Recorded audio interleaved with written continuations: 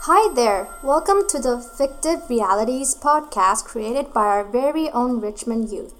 The curator Paul Watt had invited 5 talented artists to exhibit their cultivated artwork at our gallery. Michelle Gay, Lee Henderson, Doug Jarvis, Steve Lyons, and Peter Morin will be exhibiting from September 7th to November 3rd, 2013. So, what kind of work is it? Anne, Mahika, Lydia, Therese, Jacqueline are here to answer all questions. So, all of you entered the gallery. You looked to your right. You saw water, dark, circular objects. What were your thoughts? I didn't know what it was at first because it didn't really make sense to me. There were 4 dark circles on the wall and that just seemed unordinary. Well, this artwork was by an artist named Peter Morin, and he called it the Tahltan Dark Matter and Tahltan Robot. The dark matter piece specifically refers to 2 things and finds its origin in ideas around science fiction or alternative ways of understanding the universe. And this was actually a performance art piece where the artist, he came in and there was a paper bag hanging from the middle and he stood underneath it so his head was covered by a paper bag. But it wasn't a paper bag, it was an elk hide bag. If I was Tahltan Robot, I would gather up a lot of people and make this whole, I guess you could say army and charge towards the light to get it back and spread it everywhere. And the artist himself wrote about Tahltan Robot and described it and said how it was everyone, and he also wrote the whole story. Oh, and also in front of one of the paintings there's a stick on it. Yeah. Do you know what that might represent? It might be a sword that the Tahltan Robot held while defeating darkness. So the perspectives of viewing this piece are endless. Let's move forward a bit. A large wooden spiral structure, 4 TVs attached. The title was Gut Reactions, Live Feed, and the artist was Doug Jarvis. What did you think it meant? What does it have to do with the stomach? The TV showing us a belly? The professor talked about how belly is actually controlling your emotions, and after I saw it, I think it makes sense, because if you are hungry, you get mad or sad or something else. Cranky. Some depressions. And then if you're full after you ate a really delicious meal, you get full, and then you're really happy to do the other stuffs. Yeah, your stomach reflects what you're thinking, so it's kind of like a second brain almost.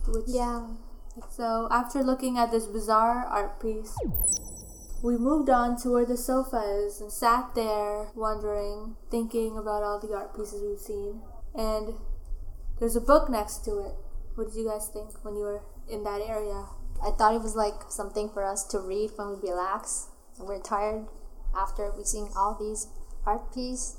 And it was just so hands-on. Usually art pieces in art galleries are framed with 2-inch glass and behind walls.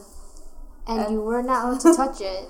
Yeah, and just go sit on it, put your feet on it or something, Are you sure that's a book? I don't see anything like novel or story inside.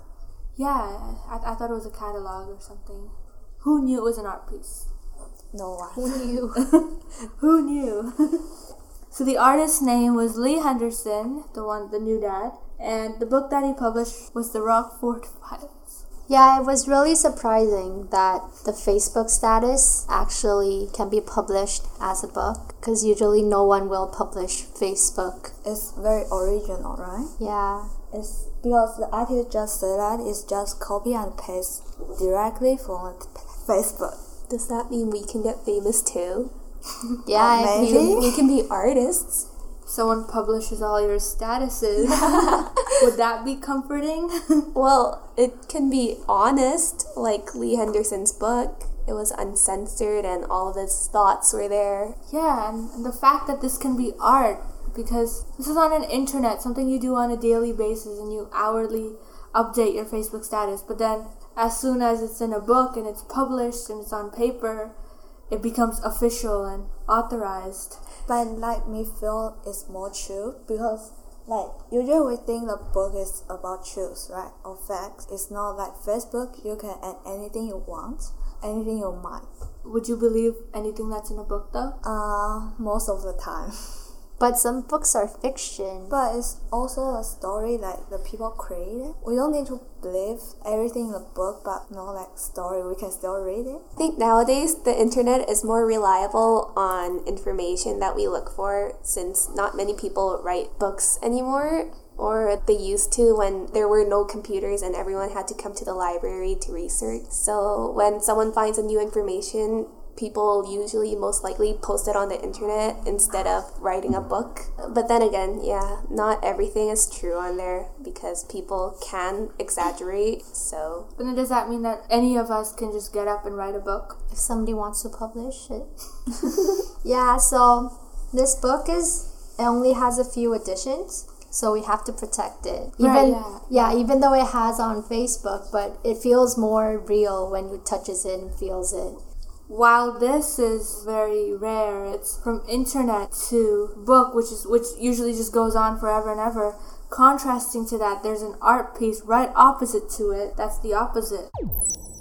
Yeah, so basically it was like a computer screen that the artist, Michelle Gay, created with her brother who was a physicist. And it's a software that translates a really, really, really old text through a thesaurus, so the meaning changes every second almost. And we don't even know what the original meaning is, but somehow she's hoping to find the original meaning by translating the text in numerous different ways. Parmenides was a metaphysicist in 400 BC, and he was the first kind of philosopher, thinker, trying to grapple with the idea of what it means to be a human, and what reality is.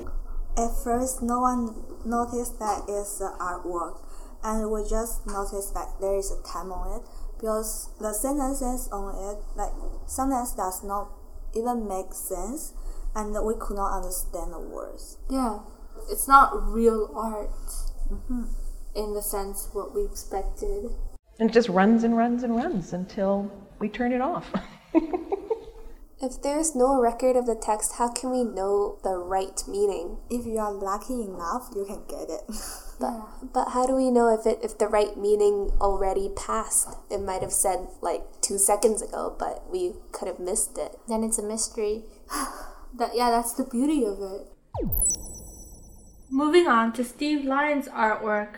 Walk into this area of the art gallery and you see, loosely hung pieces of cardboard, paper on the ground, different colored pieces in a circular room. It's based on a very, very unusual place, a really weird place. A utopian commune called Zion City, Illinois, that was founded in 1901 by a guy named John Alexander Dowie, but taken over by a more interesting character named Wilbur Glenn Voliva in 1905.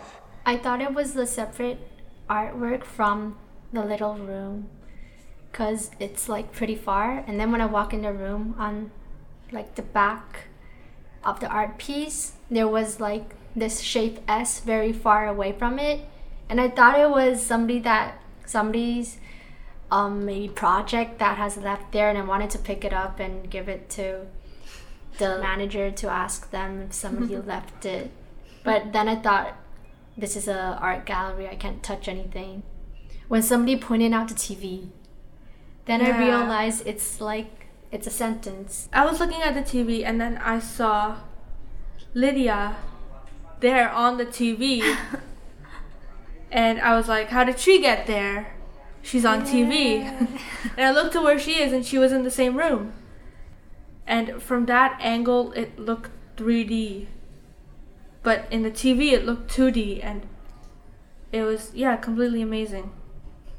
So maybe it's like now, because everybody said the earth is round, but that's because we're looking from some angles through the earth. But if like somehow we stand like, maybe we stand like in a unique angle, then the earth might be flat. It also shows us that when we're dealing with other people, we should stand on their shoes and think about what they think before we do stuff.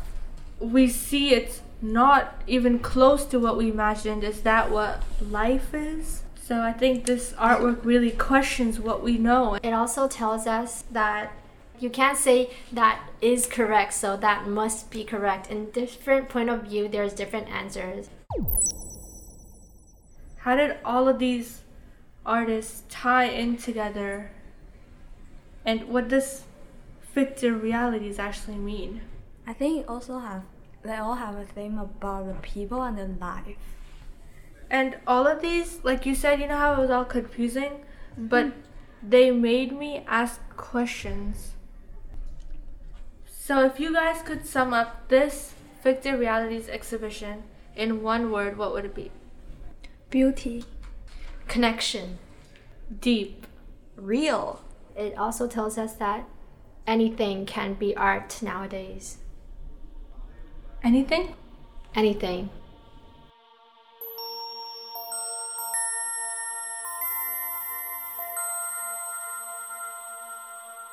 This podcast is produced by the Richmond Art Gallery and the Richmond Youth Media Program.